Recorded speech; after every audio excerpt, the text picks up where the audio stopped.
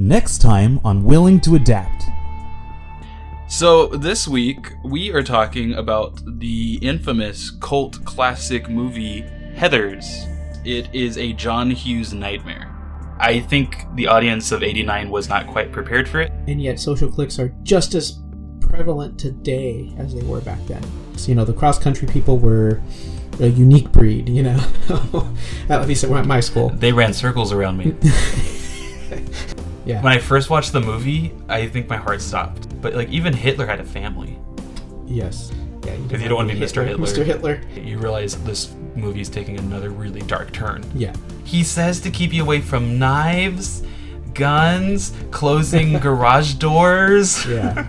Now that we talk about the movie, you have to rewatch it. I have to rewatch it. Yes. You're gonna like it more the second time around.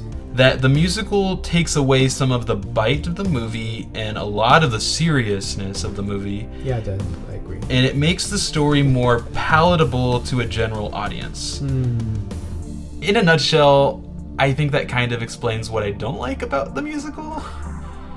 I really don't know. You see, the thing about the movie is, I don't want to say JD's my favorite character, but he's compelling.